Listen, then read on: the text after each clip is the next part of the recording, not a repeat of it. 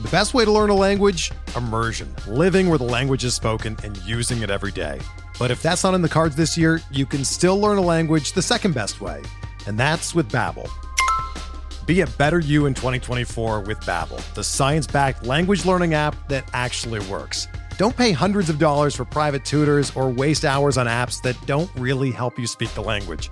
Babbel's quick 10-minute lessons are handcrafted by over 200 language experts and help you start speaking a new language in as little as 3 weeks. Babbel's designed by real people for real conversations, and their tips and tools are approachable, accessible, rooted in real-life situations, and delivered with conversation-based teaching, so you're ready to practice what you've learned in the real world. Here's a special limited-time deal for our listeners. Right now, get up to 60% off your Babbel subscription at babbel.com/Blue Wire. That's 60% off at babbel.com/Blue Wire, spelled BABBEL.com/Blue Wire. Rules and restrictions apply. Before we get started with today's episode of Benched with Bubba, let me tell you about one of our sponsors, Draft. If you love fantasy baseball, then you need to try our new favorite app called Draft. It's daily fantasy baseball, but not like the other guys. On Draft, you play live snake drafts with other people, just like in your season-long league. Drafts last just for one night. Once you're done drafting, that's it. No trades, no waiver wire. Just set it and forget it. And the best part, you play for cold, hard cash and get paid out the next day. Drafts start from just $1, so there's a draft for everyone. Trust me, I love playing drafts. I play golf, I play NFL, basketball. You can play you can play head-to-head, 3-man, 6-man. There's running leagues. You win one night, it keeps going for 4, 5, 6 nights. You can play a dream team. There's all kinds of great ways to play draft, and you can join me today. Just search Draft in your app store or play right from your computer on draft.com. And when you enter promo code SDSports, you got to enter the promo code SDSports. You get a free entry into a real money baseball draft when you make your first deposit, but you have to use the promo code SDSports. That's right, playing a real money game for free just for using the promo code SDSports when you make your first deposit. Just again, search Draft in your app store or go to draft.com and enter the promo code SDSports. Now to this week's edition of Benched with Bubba.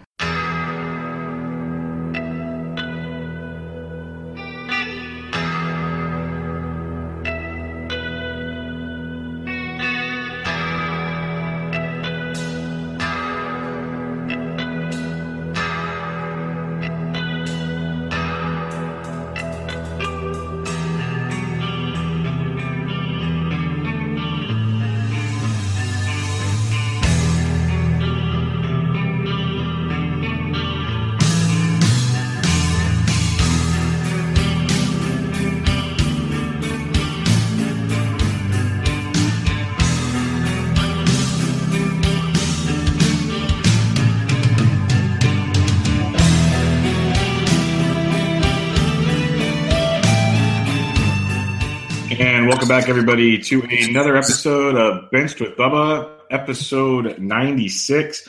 Doing a little prospect talk tonight for your dynasty teams, all these guys coming up for your regular season teams. And in order to do so, have a special guest with us. You can find his work on RotoWire, Friday Farm Days on SiriusXM. He has a Wednesday podcast with RotoWire with Clay Link. You can find him on Twitter at RealJRAnderson. James Anderson, how we doing, man? Good. Happy to be on with you. No, I appreciate it. It's pretty cool to finally get to sit down and do this. A lot of good stuff. I know Justin Mason and some other guys that have been on my show have talked about not being afraid to pay for good content, and I've been with RotoWire for at least a decade now. So I've been following a lot of your work and a lot of your guys over there. It's very, very good stuff. So it's fun to sit down and actually get to talk about some of this. Yeah. Awesome. Yeah, it's good stuff. Let's talk about some of the recent call-ups before we get into some stuff coming down the pipeline here. And obviously we'll kick it off with the 19-year-old that just burst onto the scene, Juan Soto, starting out the season in low A. And most people, maybe you were not one of them, did not think he had a chance of getting this far this year. Just give us kind of a brief rundown of what we can expect from Juan Soto, because I've heard anywhere from the next, Mike Trout to a very good hitter. I mean, let's keep it with very good hitter for now. I mean, it's definitely, it's kind of a once every 5-10 years where a guy this age gets to the big leagues. I mean, it just really doesn't happen that often. 19 years old. I mean, I started the year with him kind of at the back end of my top 20. That was obviously way too low. He's up to third overall now behind Acuna and Vlad Jr. And I mean, I've seen people make the case that he might be on the same level as those guys. I'm kind of taking a bit more of a wait and see approach there. I don't think there's going to be much speed at all. So I think that's, when people compare him to Acuna and compare him to someone like Trout, I think you have to realize that you're getting potentially elite 4 category production, but I don't think you're going to be getting a ton of stolen bases. That's just not really a big part of his game. But I mean, we could be looking at a guy that competes for batting titles, gets on base a ton, and hits 30 plus homers. I mean, it's a really exciting skill set, and I think he's obviously a guy that you want to be rostering in pretty much all formats at this point. Yeah, no doubt about it. And one of his, former Nats minor league counterparts in Victor Robles obviously hurt. We'd imagine this would have been his spot if he didn't get hurt. How do you compare the two of them kind of going on for maybe the next few years? I'd give Soto the edge everywhere except speed, and then obviously Robles has just a massive edge with the speed. But I think the hit tool, people have been throwing 70s on Robles' hit tool for a few years now. I think that it's possible that he's a 300 hitter. I think it's probably more likely that he's like a 280 hitter. Whereas Soto, I think, you'd be hard pressed to convince me that he's not going to be a 300 or better hitter in most seasons. He might have like a down year here and there, but I'd give him the edge there. I think that there's more on base skills with Soto. He kind of profiles more as like a number 2, number 3, number 4 hitter, whereas Robles, I think, is kind of more of a classic leadoff guy. But he's got 40 steal upside, and that's hard to find, especially from a guy that's going to hit for a pretty high average. So I don't want to make it seem like I'm shortchanging Robles, but Soto's just got such a higher ceiling in average and power to me that I'd prefer Soto at this point. No, I like it. I like it a lot. Let's go to the Braves. Obviously, Ronald Acuna needed some more seasoning to start the year, but he finally got it apparently. And they called him up, and he came out like a ball of fire. He's kind of slowed down a little bit, but still very productive, hitting behind Ozzie Albies there. What can we kind of expect Acuna-wise compared to maybe Soto and those other big guys up top? There's definitely more swing and miss in Acuna's game. I think that we kind of knew that coming into the year. I don't think anyone, I ended up with Acuna in some redraft leagues, but I wasn't even expecting him to be anywhere near like 300 this year. It was more kind of like a bet on, I think he can hit 265, maybe 270. And I just think the power and the speed totals are going to push him to an earning price that I think is going to surprise a lot of people. I think that 2020 is a pretty safe bet with him this season as a rookie. And that, you don't say that about a ton of people. With Soto, you're kind of chasing that, with Soto, I might even compare him a little bit to, kind of a first baseman's type of production just in the outfield. Like it's kind of a Joey Votto, Freddie Freeman type of skill set, whereas Acuna has that sort of more electric skill set where, it could be kind of like Hanley Ramirez in the outfield where there might be a 30-30 year mixed in there. There might be like a 40-20 year. Like that's kind of the skill set with Acuna. Whereas Soto, it's just going to be crazy OPSs, like a ton of, like OBPs north of 400, that type of thing. Okay. If you had to, let's just say you're in a dynasty league and there's Acuna and Soto out there, and maybe you're trying to reload for the future or you're trying to win for now and you have one of these pieces, what do you think is kind of like fair asking prices for these guys? I know it's kind of a loaded question, but yeah. So if you were trying to, are you trying to get one or are you trying to cash out on one? let's say you're trying to acquire one of these two. What do you think you'd have to give up for these kind of guys? I mean, you have to base it. You have to be giving another really high-end young player back. Like, it can't be just like Joey Votto and Max Scherzer or something. Like, that doesn't get it done for me just because there's a shelf life on those guys. Like, I know that, Max Scherzer's never broken down. Joey Votto's still cruising, but like, we know that in 5 years, those guys are probably going to be pretty much done.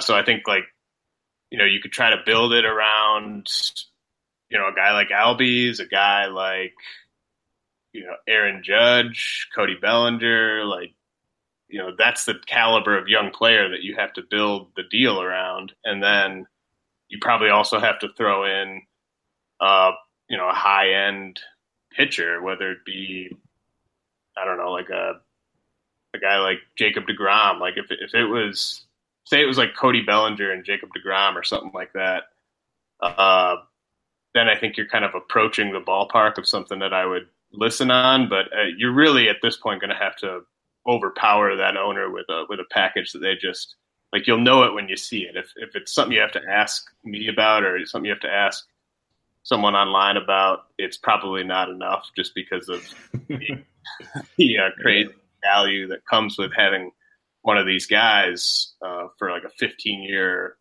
potentially Hall of Fame level prime. All right. Now this is probably just crazy and you can laugh at me and we can move on if you want.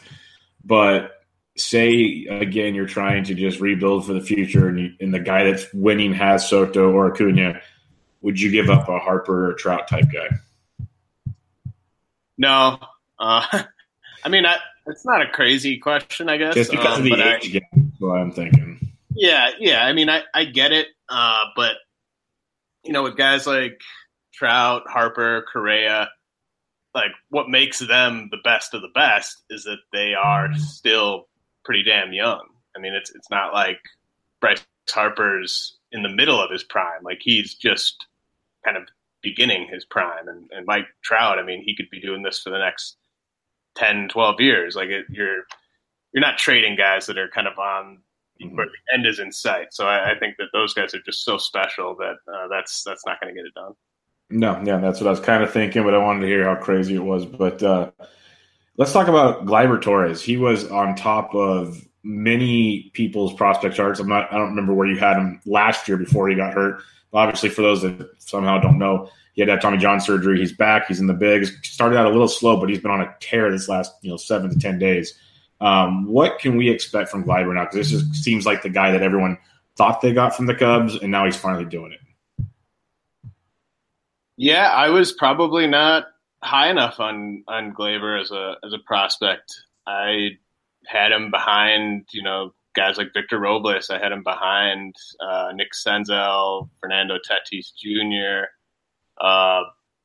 Today, I think he's, it's kind of a toss-up between him and Eloy Jimenez for who you want to put number 4. But, I mean, he's going to exhaust that prospect eligibility soon enough, so I don't have to deal with that decision. But, he's really kind of looking like a foundational superstar. I mean, he reminds me in a lot of ways of Carlos Correa, just in that it just comes so natural to him, and that, he wasn't a big, he put up some impressive isolated power figures at certain stops, but sometimes these guys just they get there right when they're starting to tap into just the heights of their potential in the power department. I mean, a lot, it's an old scouting phrase, but people always say power is the last thing to come, and we might just be dealing with a guy that's in a perfect situation, and once he moves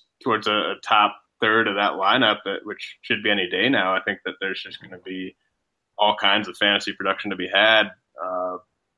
Really not running a ton. I think that there's a chance we might get to double-digit steals this year, but probably a little unlikely. But a guy that I wouldn't be surprised if he's kind of a borderline first-round pick next year. Okay, good. So are we expecting, because like you said in the minors, the power wasn't there, but he seemed to still have the speed.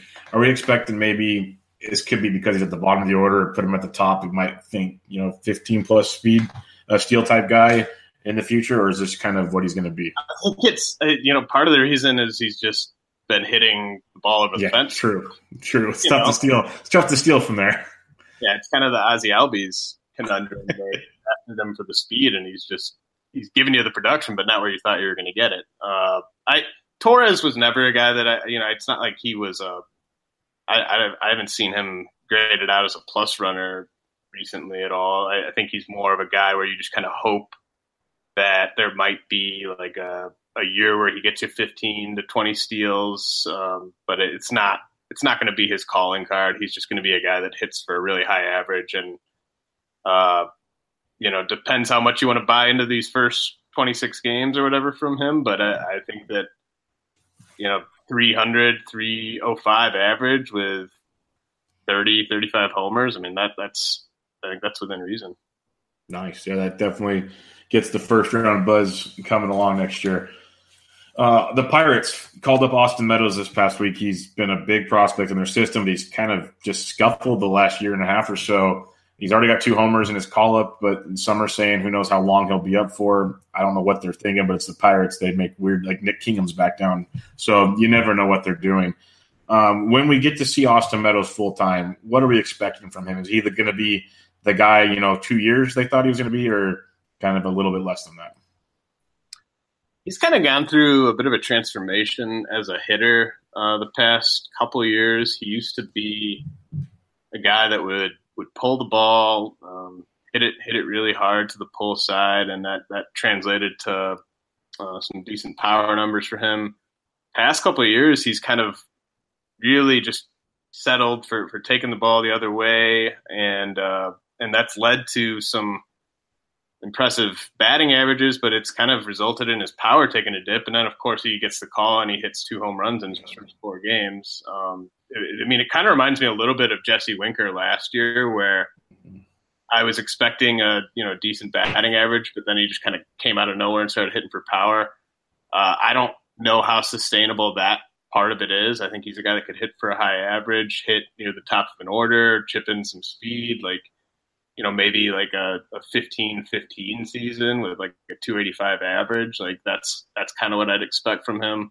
I wouldn't get carried away with this start in the power department, and actually might not be a bad time to sell high. I know that rumor that he might go down when Starling Marte comes back might limit your ability to flip him for a big haul, but I think he's not as exciting as some of these other guys we've talked about. I just don't see the type of upside there in the power speed department. No, I like that. That's what I kind of wanted to talk about him, because he's one of those names that's been around forever, it feels like, and they wouldn't trade anybody to give him a shot. So it was kind of weird what was going on there.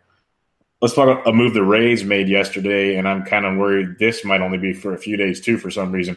I thought Willy Adames should have been up last year before they even got a Denny Echeverria, and then they brought Echeverria back. Lots of that stuff we're not a part of in the front office, but Willy Adames seems like a very, very good ball player, and he takes Chris Sale deep yesterday. Could just be a fluky deal. But what are we expecting from Adames? And I don't know if you have any insight. Do you think he sticks around, or just an opinion on it? I believe he's going to go down in a day or two, and then he'll be back up. The Rays, you really have to, when you're doing the stuff I do with prospects, you kind of have to treat it there's these 29 teams, and then there's this other team that doesn't follow the normal rules. I was saying this winter, Adames and Jake Bauers, they're pretty much ready. They spent all year at AAA. They're probably going to be up, and kind of around the same time Acuna's up, and Ray's buddy of mine said, no, they're going to keep him down to Super 2 because it's the Rays. And sure enough, he's been kept down almost till the end of May. Then he comes up, but I think they are planning on sending him back down for a couple more weeks. Let that Super 2 kind of rolling deadline pass, which will be early June, and I think we'll see Adames kind of in the middle of June back up for good. But I'm really excited about him. He's one of those guys where you can't obviously the numbers in the minor leagues are great, but there's more upside, kind of like what we were talking about with Gleyber Torres. he might be the physically strongest guy playing shortstop in the majors once he's up for good. Like, he is ridiculously ripped. Like, he looks like he belongs at third base. Or that's what I was going to ask you. Yeah. But I think he can handle shortstop at least for a few years. I mean, he kind of is in that sort of Corey Seager bucket where you just let him play shortstop for 4 or 5 years. He eventually moves over to third, but he's going to be an on base machine. He's going to be better in points leagues and OBP leagues where you get full credit for those walks. And I think he's got a shot to hit like 280, 285 with 30 plus homers in his prime years. I mean, that home run off of Sale was, yeah, sure, it was just like one pitch, one swing, but I mean, he put on display like the type of power he's got there, and I think that he's going to be a really exciting guy for a while. He's not quite in that Gleyber Torres tier for me, but a heck of a prospect. Okay, that answers my next question. So he's not in the Gleyber Torres tier. Is that like for long-term tier or right now tier? Just like kind of overall superstar upside type of, like, I don't see Willy Adames ever being a first-round fantasy pick. I think he's a guy that like is going to routinely kind of go in the 40 to 70 range, where it's just it's a great player, but not a guy that's going to like be a true foundational piece on a dynasty team until he gets traded from the Rays for a contender. Just how it'll go. Adam Plutko. This is just one I wanted to put down. It's not as flashy as these other guys per se, but the Indians called him up. He was one of their top pitching prospects from what I was reading. And most people don't know much about this guy. So I was just wondering if you can give us a little insight on Adam Plutko and maybe what we'll expect, because the fact they moved Tomlin to the bullpen makes me think he's here for a little while. Yeah, I think that, like, for everyone that was asking me, like, when's Shane Bieber going to be up? Should I start stashing Shane Bieber? Like, the Indians are, they're a smart organization. They know how, like, you can kind of maneuver around that fifth starter spot and still get quality innings by kind of mixing and matching, pulling the guy at the right time. Plutko, he's more of kind of a redraft guy than a dynasty guy for me. Like, it's great that he's getting this opportunity. I think there are going to be some blow-up outings. The slider's decent. Fastball's okay. But I don't see the type of swing and miss stuff that's going to make him someone I want to just put in my lineup and kind of forget about it. Like, I'm definitely going to pick my spots with him. If you're on, say 2 starts against a couple of weak opponents, maybe you plug him in there. Maybe it's a 1 start week against just some terrible team. Maybe you plug him in there. But I think that there are definitely going to be some ups and downs for him. So you're not going to run out and get him per se in just a season-long league? You'd kind of see. It's definitely case by case. Like, if you're just really hurting and you need a guy that is going to get starts and it's a deeper league, sure, but not a guy that I'm not going to go really, no matter what my need is. I'm not going to bid more than like $1 or $2 for him. Okay. There's been other guys called up this year, Walker Buehler, who's a stud and really doesn't need any more talking about, and many more. So let's talk about a few of the guys that are going to be coming up soon, or we think is going to come up soon, and one we know is coming up soon. I believe I heard it was next week or the week after. Alex Reyes for the St. Louis Cardinals, and his rehab starts have just been amazing. Twitter goes abuzz. Give us a little kind of rundown on what you're expecting from Alex Reyes, maybe this season and kind of just overall in his career. Yeah, I mean, he's going to be in there until Carlos Martinez comes back, but then at that point they're going to have to make a tough call unless somebody else gets hurt. And I sort of wonder if maybe they would think about moving Luke Weaver to the bullpen. Maybe they would think about moving Michael Wacha to the bullpen, but maybe it ends up being Reyes as just kind of a way to manage his innings. Maybe they don't do it right away, but I don't see them leaving him in the rotation and just setting it for the rest of the season, because I think that's going to get him to a inning threshold I wouldn't be comfortable with in a guy's first year back from Tommy John. So I enjoy the run in the starting rotation while you can. I mean, it could be electric.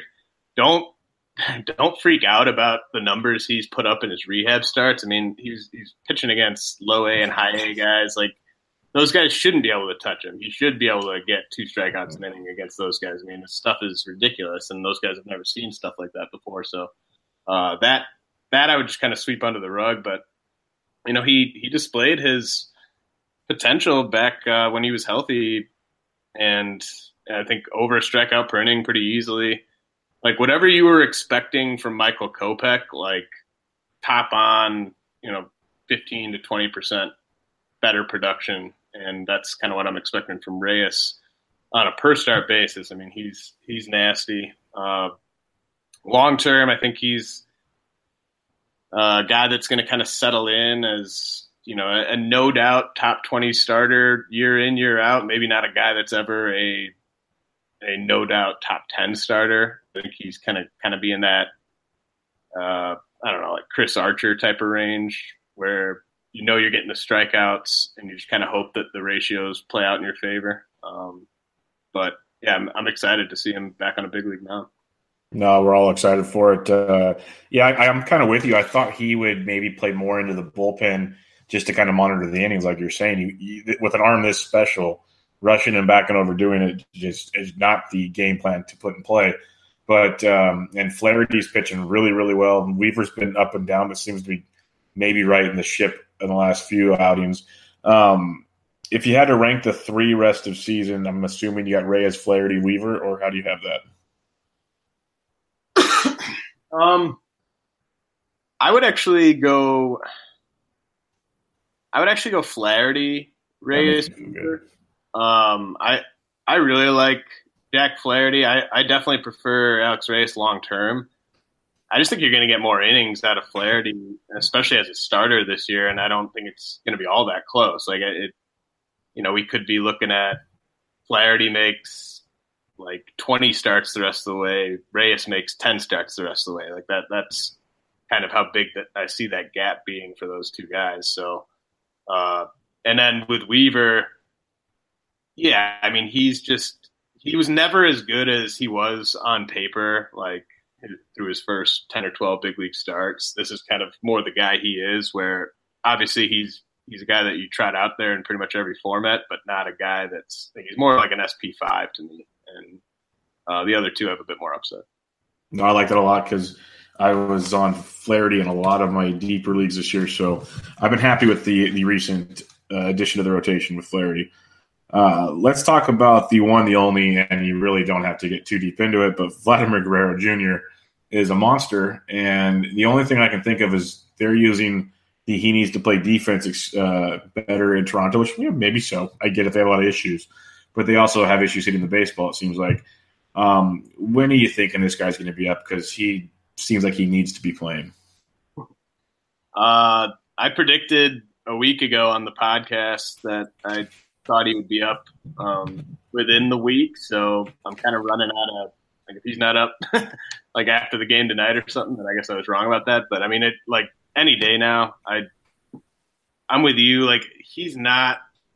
Sometimes a guy just the bat is that far ahead of the glove where you don't want him to get stagnant at Double-A. And guess what? They have a wide open spot for him at DH.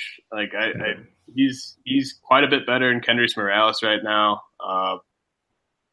And I know that they're going to continue to develop him as a third baseman. And if they end up trading Josh Donaldson, you can get him some reps there on kind of a rebuilding team. But I mean, the guy's his bread's going to be buttered with his bat. I think that there's going to be, like, Albert Pujols is kind of my production comp on him offensively. And a guy that special just needs to be up. Let him get ready, or let him get used to big league pitching. Obviously, nothing left to prove. We definitely don't have to talk about that. But it's going to be a Hall of Fame caliber bat. No, he's as legit as it comes. If we had to just, these are just pure speculations because who's going to know? Ronald Acuna or Vlad Guerrero Jr.? Like long term? Yes, long term.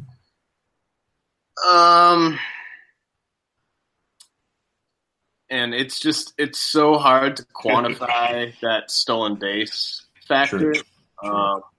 I think in OBP leagues and points leagues, I'm happy to say Vlad. I think in standard roto, I might still lean Acuna just because it's so nice to have your stud also be your source of stolen bases. And, you know, you're not going to be able to replicate Vlad Jr.'s production, but, like, I mean, just getting those 25 to 35 steals that you're going to get from Acuna for the next 8 to 9 years, like that's the edge, I think, for standard roto. But in leagues where stolen bases aren't quite as valuable, points leagues for sure, I'm taking Vlad, just because you're just going to side with the guy that's going to – I mean, he's going to win several batting titles. He's going to lead the league in OBP. He's going to hit 30 to 50 homers every year. I mean, it's going to be pretty nuts. That's crazy. Eloy Jimenez, a guy that came over from the Cubs last season in the Quintana deal, extremely talented, lots of power, as we know, tearing up Double-A, not quite to the extent of Vlad Guerrero, but he's tearing it up pretty good in his own rights. What are we looking for? Maybe a possible ETA this year on him, and long term as well. I don't think he's a lock to be up this year. As annoying as that is, if you're stashing Eloy and you're seeing what he's doing at Double-A, from a baseball or from a kind of a business standpoint and a building a sustainable competitor standpoint, I don't think it makes sense to bring them up this year because their window is not going to open until 2020. And it's true. It's a good point. You don't want to burn a year of service time or too many years of service time, I guess, if you don't have to, on non-competitive seasons. So you'd rather, say you have a window that opens 2020 and goes through 2025. You want to make sure you have Eloy Jimenez for all, that full window. So I think there's definitely a chance he's up this year. I just think that, if I'm stashing a guy in a shallower format, I might not be able to justify continuing to stash him, especially if I'm getting hit with injuries. If I've got full health and everything like that, then it's kind of a luxury to just stash him. But definitely possible he's not up till next year, and he kind of gets the Acuna treatment. This is kind of to me, what makes guys like Juan Soto and Vlad Jr. and Ronald Acuna and Ozzie Albies so special is that Eloy Jimenez is just a very traditional, amazing prospect. He's 21 years old. He's at Double-A. He's tearing the cover off the ball. And all those guys are at least a year younger than him, several years younger than him in some cases, and most of them are in the big leagues. So that's what makes those guys just so kind of once in a generation type of talents, is that they are this much better than a guy that many years, the Corey Seager, Byron Buxton year, I would have had Eloy over both those guys. The Yoan Moncada year, I would have had Eloy over Yoan Moncada. And yet he's just overshadowed by all these just generational guys that just happen to be in the same prospect class as him. Yeah, no, that's the beautiful thing about where the sport's headed, and you get to cover it on the daily, is the talent pool right now in the prospect landscape is just insane. And we're only going to touch on a handful of what's going on right now. It's absolutely crazy on what's happening out there. Let's talk about a guy in the Cincinnati Reds organization that some thought might even start the year out with him, and then injuries and other things happened, and it was probably for the better. It made more sense. Again, kind of almost in the same vein as you mentioned with the White Sox. Business-wise, what are the Reds really going for here? But Nick Senzel, he's, going through the minors, doing his thing, and he's hitting up to 270 now. What are you thinking when do you think we might see Senzel, and what can he offer the rest of the year? I think this vertigo issue, I think there was a shot that he might not have come up at all anyway, but the vertigo issue that has cost him the last few weeks, he's still not back in games. I think that's just kind of a free pass to not call him up this year, and I think he might get that Acuna treatment in 2019 as well. Just, you might be able to make a better case. Like Clay Link, who I host the podcast with, like once he's a Reds fan and he wants them to call him up to just kind of throw the fans a bone. Which I mean, that's not a good way to make decisions on promoting prospects, but like it'd be one thing if you had just a wide open spot to play him. But he's, a third baseman by trade. He's been playing second base this year, and their third baseman and their second baseman are tearing the cover off the ball. So if one of those guys were to get hurt, that would definitely help his chances. But, I mean, it really sucks that they don't have, one of those three guys isn't going to be a solid shortstop. Senzel's probably got the best shot of any of them, but even he's going to be pretty below average. I don't think you want your young pitching staff dealing with a shortstop who's going to be making the type of errors he'd be making back there. So definitely possible that we don't see him to 2019, and definitely wouldn't fault anyone for cutting him loose in like 15-team redraft leagues. That's an interesting call there because it makes a lot of sense. I was really confused when they gave Suarez the long-term deal at third because I hate seeing these teams mess with these young players that, like you said, Senzel was a natural third baseman. And, okay, let's move him to second. You can make that transition a little bit. But, yeah, Scooter's crushing the baseball. So you go move him to short, and that is a very tricky position to just teach a kid, and especially one where you want to keep him focused and everything. So that's interesting. They have a crowded outfield. I'm curious to see how they handle that. So, yeah, I guess I wouldn't be surprised either if they wait a while to bring him up and handle that. What does he project to be? Like just an average and power guy or more of just a power-only kind of guy? I think,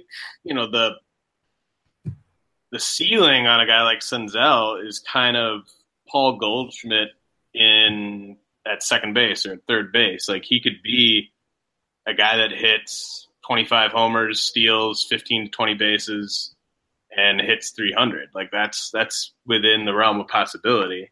It's probably going to fall a little bit short of that. Maybe it's like 285 with 25 homers, 12 steals, something like that in his better years, which is still a heck of a player. I mean, just whenever you can get stolen bases from kind of non-traditional stolen base positions, that's always great. And I mean, I love his hit tool. I've seen him live before. I mean, he definitely passes the eye test. A great prospect. He's kind of in that Eloy Jimenez thing though, where he's not quite on that level of these elite guys that we're watching in the big leagues right now. Gotcha. Last guy I'm going to mention here, and I'm assuming we're going to see him. Well, you'd think we're going to see him pretty soon. Austin Riley of the Braves. He's tearing the cover off the ball in the minors right now. They finally cut Jose Bautista. It seems like they're just kind of waiting time, maybe Super 2 or something else to bring him up. But do you think we see him soon? And if so, what are we expecting from him? I think we are going to see him this year. I don't know. It might not be until it might not be till July, honestly. Like he's a guy that should have been at AAA just from a talent and performance standpoint. He should have been at AAA sooner than he was, but they opted to kind of exhaust the, master this level philosophy. And if they continue to go that route with him, then we might not see him till July. But I love this guy. He's just been, ever since he got promoted to AA last year, every league he's gone to, he's been one of the best players in the league. He was one of the best players in the Arizona Fall League. He's obviously dominated at AA. He's off to a great start at AAA. There's some swing and miss in his game. I wouldn't expect a super high batting average this year. And even long term, I wouldn't expect much better than like a 270 batting average from him. But I think it's just going to come with really classic third base power production where he's going to fit really nicely behind Freddie Freeman in that lineup. And he's just going to walk into so many 100 RBI seasons hitting in that lineup and 30 homer seasons hitting in that ballpark. It's going to be a lot of fun. Yeah, that lineup's insane for years to come. That'll kind of wrap this up. There's like Willie Calhoun, Kyle Tucker, who's just an awesome ball player, and some other Super 2 type guys. Are there any kind of potential call-ups this year that really stand out to you that we really need to maybe go stash away, or that'll be fun to watch this year? Yeah, one guy that I think is maybe not getting as much hype as he maybe deserves for a variety of reasons is Corbin Burns with the Brewers. He's, if you look at his AAA numbers, they're garbage because he has to pitch his home games in Colorado Springs. But if you just look at what he's doing on the road in the PCL, he's dominating. And he's kind of more of a traditional pitching prospect than Freddie Peralta. Like, I think Peralta's kind of your classic, can turn the lineup over twice, going to strike a lot of guys out, but it's not going to be really efficient with his pitches. Corbin Burns, I think, could be kind of more of a Jack Flaherty, Mike Soroka type of guy. And that's a pretty good team. I think he could win some games for them. I think he's going to be up in June or July. That's kind of a name that I haven't seen a ton of people pumping up, and I definitely think he's up this year. I like that a lot. You mentioned Corbin Burns, so I wanted to ask about a guy in the Milwaukee system because it just came to my mind, and I doubt he gets up this year, of course, but maybe he does. Who knows? But he tore it up in college, one of the best hitters in college in a few years. Keston Hiera, I'm probably mispronouncing it, but he's tearing the cover off the ball again right now. What's kind of the maybe ETA for him? Is it next year or whatever? And is this guy like literally going to be like a 330 type hitter? The ETA on him is so tough because it's really, he's at high A. It's just going to depend, like, what are his next couple months like? Does he force a promotion? Because I know he's hitting really well right now, but it's not. I don't think he's like forcing them to promote him to Double A right now. But if he just goes on like a crazy 2-week stretch where he's just hitting everything and gets that promotion to Double A in, say, mid-June, then all of a sudden I think we are looking at a early 2019 promotion because they're going to have a hole at second base. Like, that's kind of their one obvious hole. Playing Jonathan VR there right now, but I mean, he's kind of more of a super utility guy for me. And yeah, once year is up, I think he's going to be a lot like prime Daniel Murphy, where it's, I still think it's hit over power. I know he's got some power, but I think like the selling point with Hiera is going to be like a guy that could some years hit 320 and other years maybe hits 290, 295, but 20, 25 homers, that type of thing. And he's going to be hitting in a great home ballpark. It's going to be a pretty good lineup. A lot to like with him. Okay. Yeah, I'm just curious because I know he's older than most. He came out of the draft out of college and everything. So I just want to see what his hit tools were all about. Let's talk about a couple of prospects or a handful of prospects that have moved up your list this year from where things started out. You have, the Mike Soroka and Jack Flaherty that many know already from their runs in the majors. Got a couple Padres prospects on the list. Jesus Luzardo, who I got to see pitch for Stockton before he moved, and my goodness, that is filthy. And Joe Adell's now in Single A in High A, so I'm looking forward to that. What else? Who are some of these guys that are really catching your attention so far this season? I'll start with Jordan Alvarez, outfield / first base prospect with the Astros.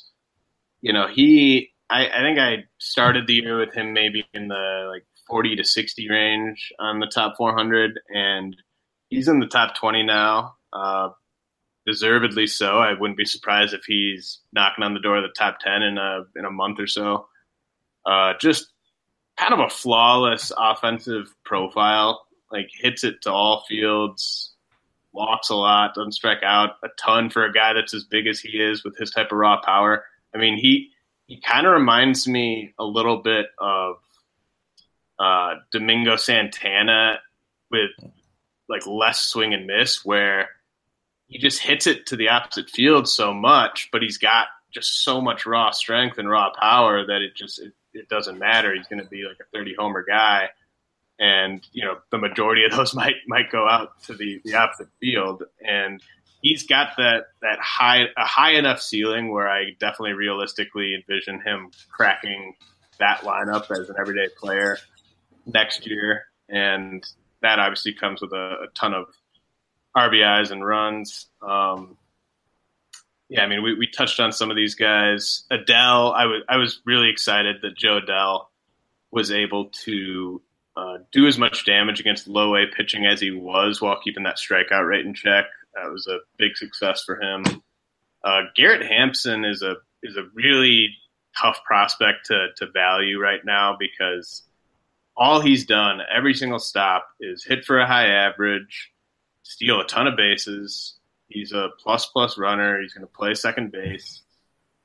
If he can get into that Rockies lineup as an everyday player, we could be talking about a guy that basically gives you DJ LeMahieu's average with 30 steals, and that's a hell of a player. Yes. The problem is he's been a little bit old for all of his levels, which most Rockies prospects are. They really kind of value guys going to levels where they're going to have success, and they don't necessarily push their guys as much as I would. So we haven't really seen him challenged to the extent that I'd like, but Garrett Hampson could be kind of the Rhys Hoskins speed version where people are talking in like a couple of years, like, how come this guy was ranked so low and everything like that? I think he's got a lot of interesting qualities. And then, Chris Paddock is probably the starter. I mean, Jesus Luzardo's obviously got a lot of helium, but Chris Paddock, I think, might not be a household name right now, but by the end of the year, he's going to be seen as one of the best pitching prospects in the game. Really long, lanky kid, mid-90s fastball, 70 grade changeup, plus breaking ball. Just really kind of the whole package. He missed last year with Tommy John surgery, but a guy that I could see moving pretty quickly, and I wouldn't even be surprised if he got a cup of coffee towards the end of the year with the Padres. No, I like that a lot.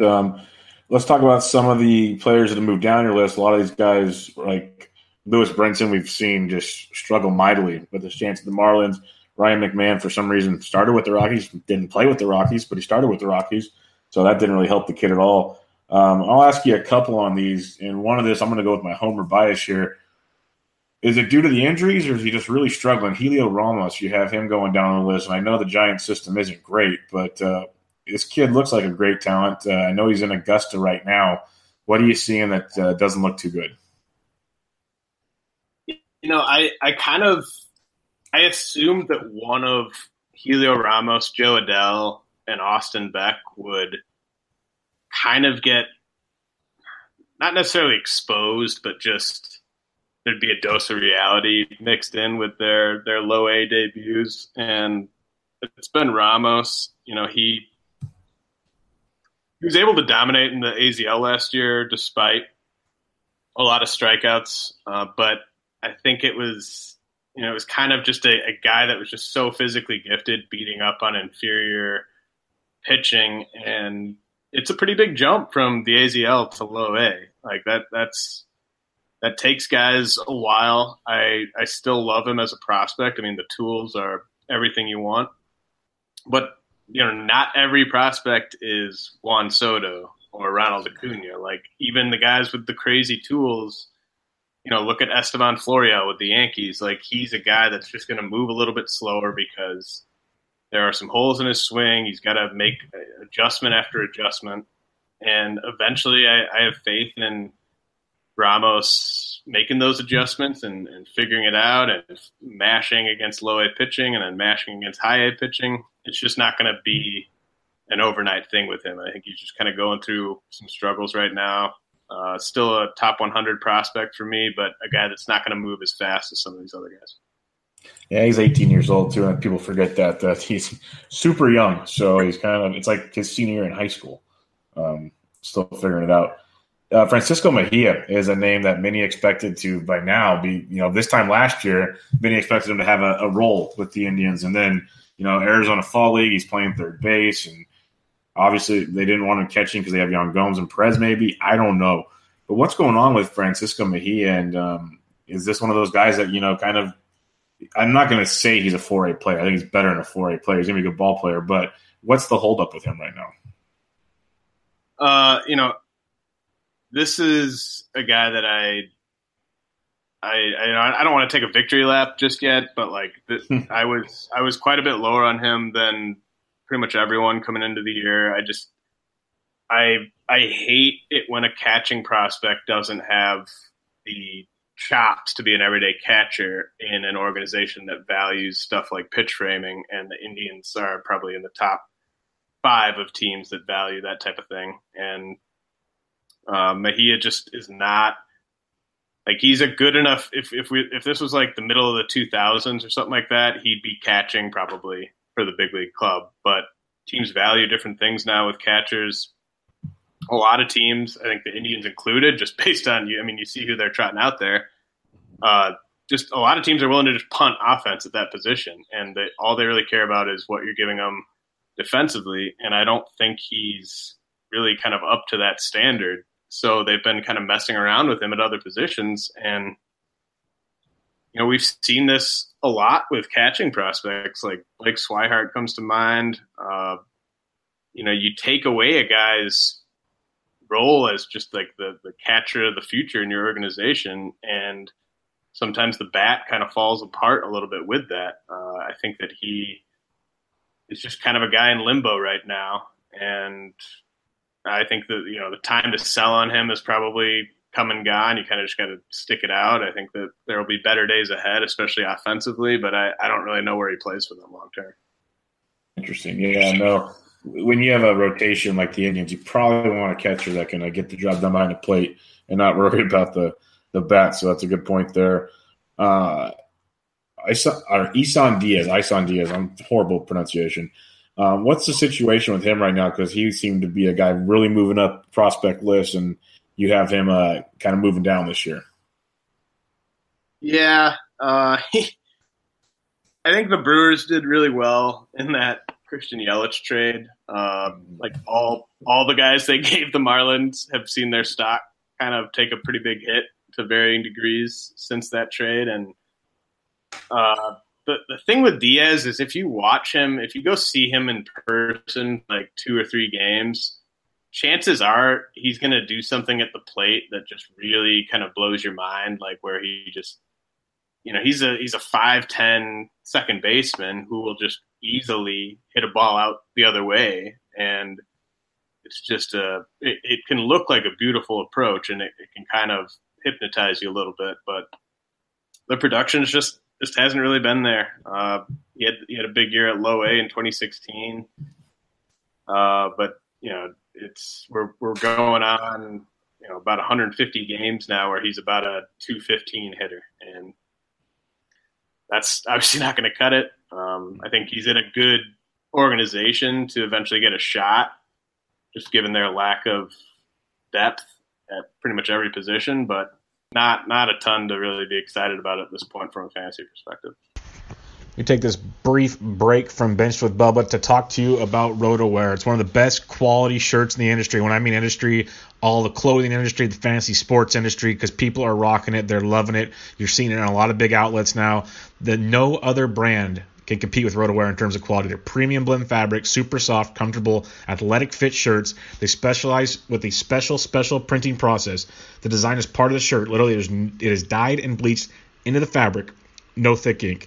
There's over 30 different designs right now. It's just crazy, all the stuff they have coming out, and there's more and more stuff every time you turn your head. They have fantasy football, baseball, hockey, basketball, some really cool DFS ones, but everything's great. They have men's, women's, and kids. Check them all out. Go to rotowear.com, ROTOWEAR.com. Check them out on Twitter, Instagram, and Facebook at RotoWear. But the cool part, guys, if you use the promo code DEGENS, DEGENS, you get 20% off your order. Again, promo code DEGENS, DEGENS. Check their site out. Check them Twitter, Instagram, Facebook. They're always giving away free shirts. And then when you go to purchase the ones you want for you, your loved ones, your friends, your family, whatever, use promo code DEGENS, DEGENS for 20% off your order. Now back to this week's episode of Benched with Bubba. Let's switch gears here a bit and kind of go from a team perspective here. Who are your top 5 major league systems at the moment? Padres for sure. They probably the deepest system. I mean, you kind of name it and they have it. Like if you want toolsy outfielders in the lower levels, they got that. If you want toolsy infielders in the lower levels, they got that. If you want like superstar potential in the upper levels, they've got that. And Fernando Tatis, they got a close to big league ready second baseman and Luis Ortiz, who's going to be awesome. They've just got endless pitching depth. They're probably number one. Until Ronald Acuna comes off, the Braves are probably number 2 for me. They've got, Soroka still qualifies. Austin Riley, obviously still in the minors. They've got a ton more pitching coming. Wilson Contreras' younger brothers really come on as one of the top catching prospects in the game.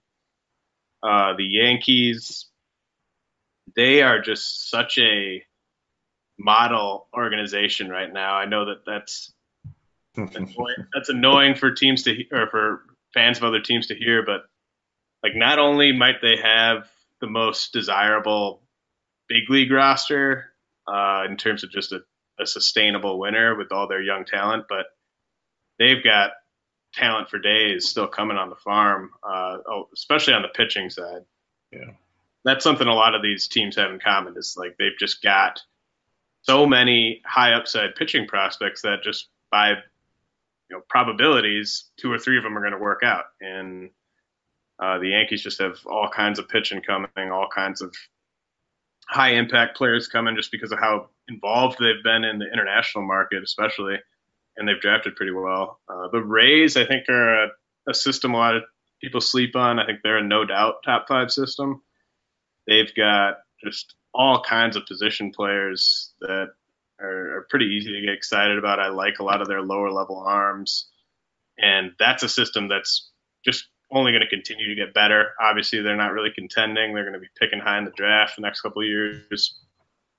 They're usually pretty active on the international market, so love the Rays system. And then the Astros are kind of a wild card in here. I mean, I think that there's a clear top 4, and you can make a case for some other systems, but when I was going through the Astros system a couple of weeks ago, they just have every single year like 5 or 6 pitching prospects just pop for them, where it's like I don't know if this guy's a reliever or a starter, but he's going to be something, and it's going to be pretty valuable. And they obviously still have Kyle Tucker. They still have Forrest Whitley, who I think is the best pitching prospect in the game. They've got Jordan Alvarez, who we talked about earlier. And then they've just got this whole slew of pitchers who they might all just be relievers, but they're going to be relievers that just strike everyone out. And that's a really well-run org. I mean, they're really good at restocking. They're really good at picking which prospects to trade away when they want to make a win now move, like the Verlander move, the Garrett Cole move. I think they picked right there. Mm-hmm. So those would be my top 5. Obviously, plenty of good systems, but depth is something I really value, as well as high-end talent, and all 5 of those have both of those. No, I like it a lot. That Padres system is so deep, like you mentioned. It's really crazy. Fernando Tatis Jr., do you think we'll see him this year? I don't think they know. I mean, I think that they're open to it, but he's striking out a ton at Double-A, which he really should. I mean, he really got aggressively promoted there. But I think he's going to really need to improve over the next couple months for that to be a reality. Yeah, and you mentioned the Braves. It's amazing that they can still have a system like this, and it's legit, even with all the sanctions that got thrown down at them last year. The Yankees, that's one that just, like you said, it makes so many fans angry. On my non-fantasy podcast, my co-host is a Red Sox fan. And he even had to admit that Brian Cashman is running this organization basically as perfectly as you can. You have such great talent on the field, and you look at their minor system, like you said, it's just ridiculous what they've been doing. The Rays, that's a nice one. That one kind of threw me off when I saw that, and then I kind of looked into it a little more earlier. It's a little younger. You got McKay's of the world, so I like that. But the Astros, I'm glad you put that on there because I've driven to Fresno a few times to watch them play.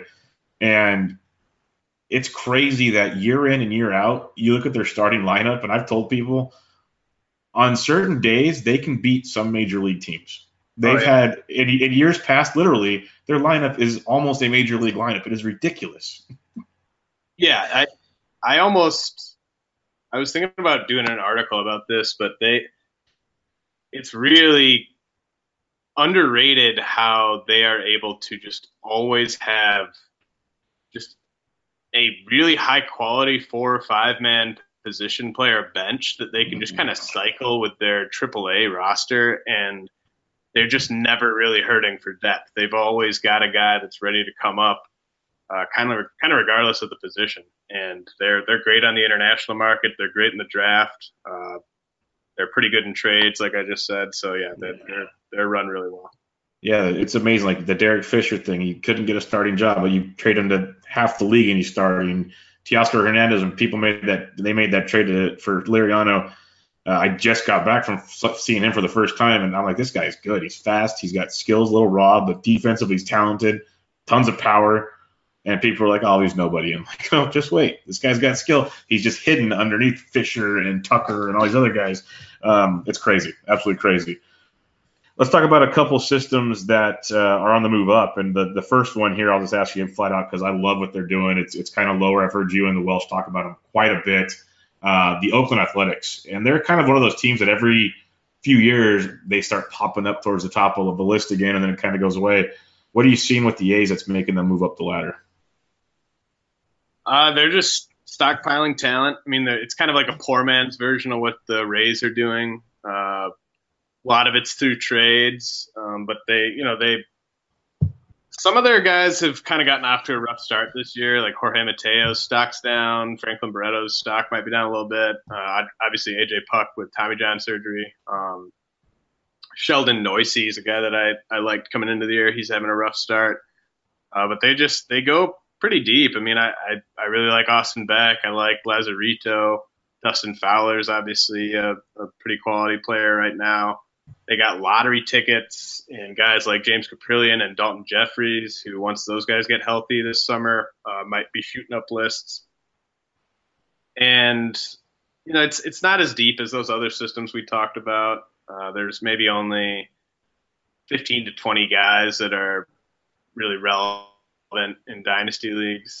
That's another team where I think when you get to the trade deadline this year and then the draft before that, they're going to really add some talent and inject some talent into that organization. So by the end of the year, we might be looking at them as a top 5 system. I completely agree. They have a lot of pieces to trade and how Billy Beane operates. Your other 3 you have there are the Pirates, the Twins, and the Rangers. What makes those 3 teams moving up the systems ladder for you? The Pirates already have a pretty good system. The Twins already have a pretty good system. The Rangers system isn't that good at all, but I'm just kind of looking ahead to what's going to happen over the next 2 to 3 months. And I think those are 3 systems that are going to be pretty adept at improving themselves. They're, I think for the most part, going to be picking fairly high in the draft. The Twins are rumored to be pretty involved in this international market again, and J2 guys. And then I look at those 3 teams as some teams that might be sellers once we get to the trade deadline, and they might be able to make some smart moves to really bolster things. And then lastly, I want to ask you about the MLB draft. Obviously, we're not going to go into that. That could be a whole nother podcast. But you said you've been doing a lot of work on that, and you got a lot of work coming out on RotoWire. What can you give us kind of a cliff notes of what you're looking forward to at the draft? Maybe some surprises or things that stand out the most?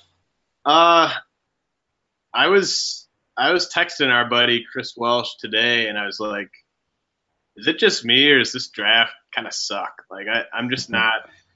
I haven't heard any hype really compared to most years. I just don't. I'm almost done with my prep on the guys that are going to go in the first round, and I just am not that excited by really any of them. Casey Mize is the guy that's expected to go 1-1. Really polished righty out of Auburn. But he he's a pitcher, and even though he's a great college pitcher, like he might be my number one fantasy prospect in this class, and you never want that to be a pitcher. No. And I really like Jonathan India, who's a third baseman out of Florida who really came on this year. Guy capable of playing third base, second base, shortstop.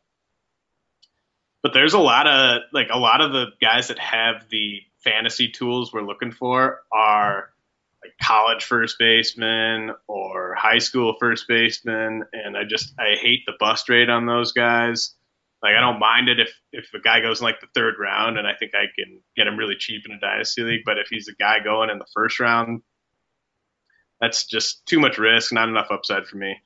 But I think, just for people that are playing redraft, Casey Mize, the guy that's probably going to go number one to the Tigers, is someone that can move really quickly. There's some questions that people have raised about his medicals. He missed time last year with a flexor strain, I believe, but he could reach the big leagues in the first half of next season, and that's pretty exciting. But overall, it's just not an exciting draft. I think that there's going to be, I don't know if there's going to be less guys that go from this draft into my top 400 than in past years, but there's definitely going to be less guys that go from this draft into my top 100 than in past years. Like, I might only throw like 3 or 4 guys into the top 100 after the draft, which would have to be a low compared to previous years. Well, yeah, because I remember last year you had quite a few. It felt like that got thrown up there because it was actually a pretty decent draft last year. Last question, and I'll send you on the way. You do have that top 400 you've been mentioning. How often do you update that top 400? Because that cannot be easy. No, it's not. I mean, it's really kind of a source of stress right now because really all my focus is on the draft. I mean, it kind of has to be. Like, I don't get into the amateur side of stuff until I have to, just because, I got to keep tabs on all these prospects in pro ball, all like 5,000 of them or whatever. Yeah. So I just don't have time to be keeping tabs on what some prep pitcher's doing in like March or April. But this time of year, I do have to get ready for the draft. And so the 400 is kind of taking a little bit of a hit in terms of how accurate it is. And that really, it's something that really annoys me and kind of keeps me up at nights, just knowing that it's not as up to date as I'd like it to be. But, once we get outside of the draft, I'll be doing, weekly sweeps on that thing. Try to get through, at least 200, 300 guys each week, each 2 weeks, and keep it up to date as possible. We added a new feature this year that a lot of people have been asking for that would just kind of show up or down arrows to kind of show which guys are on the rise, which guys are moving down. So I think that's going to be a pretty useful tool, especially when we get into the summer. I mean, my experience, like if you're adding guys in dynasty leagues, pop-up guys, a lot of times the best guys are added kind of in that July range once, all the rookie leagues and short season leagues have started and, we start getting some guys back from injuries and stuff like that. I mean, you could have added Jesus Luzardo in most dynasty leagues last August if you wanted to. And so, I'm going to try to, get that as ironed out as I can after the draft and get it as up to date as possible. I apologize if people are missing the updates on there, but I got to get this draft stuff done, and then I'll be back at it. No apologies necessary. Like I said, it's quite the task you have at hand here. And people, when you said 5,000 people, it made me laugh because, you got all these other guys that just cover the major leagues, and they say how stressful that is. That's 30, 25-man rosters. You're sitting there going, to town on stuff. So much respect to that. And James, that was awesome stuff. I could sit there and talk prospects and other stuff a lot longer with you, but we'll have to do it some other time. Everybody, check his work out on RotoWire like we talked about. He does RotoWire stuff on Fridays on XM Radio, Farm Fridays. And then Wednesday's podcast with Clay Link, doing prospect stuff there. Plus, he's got all the work at RotoWire, and it's worth every penny, his work and everybody else's. So go check all that out. He's on Twitter at RealJRAnderson. James, thanks for joining me, man. I really appreciate it. Thanks. It was a blast. Awesome. Everybody, this is Bench with Bubba, episode 96. Catch you guys next time.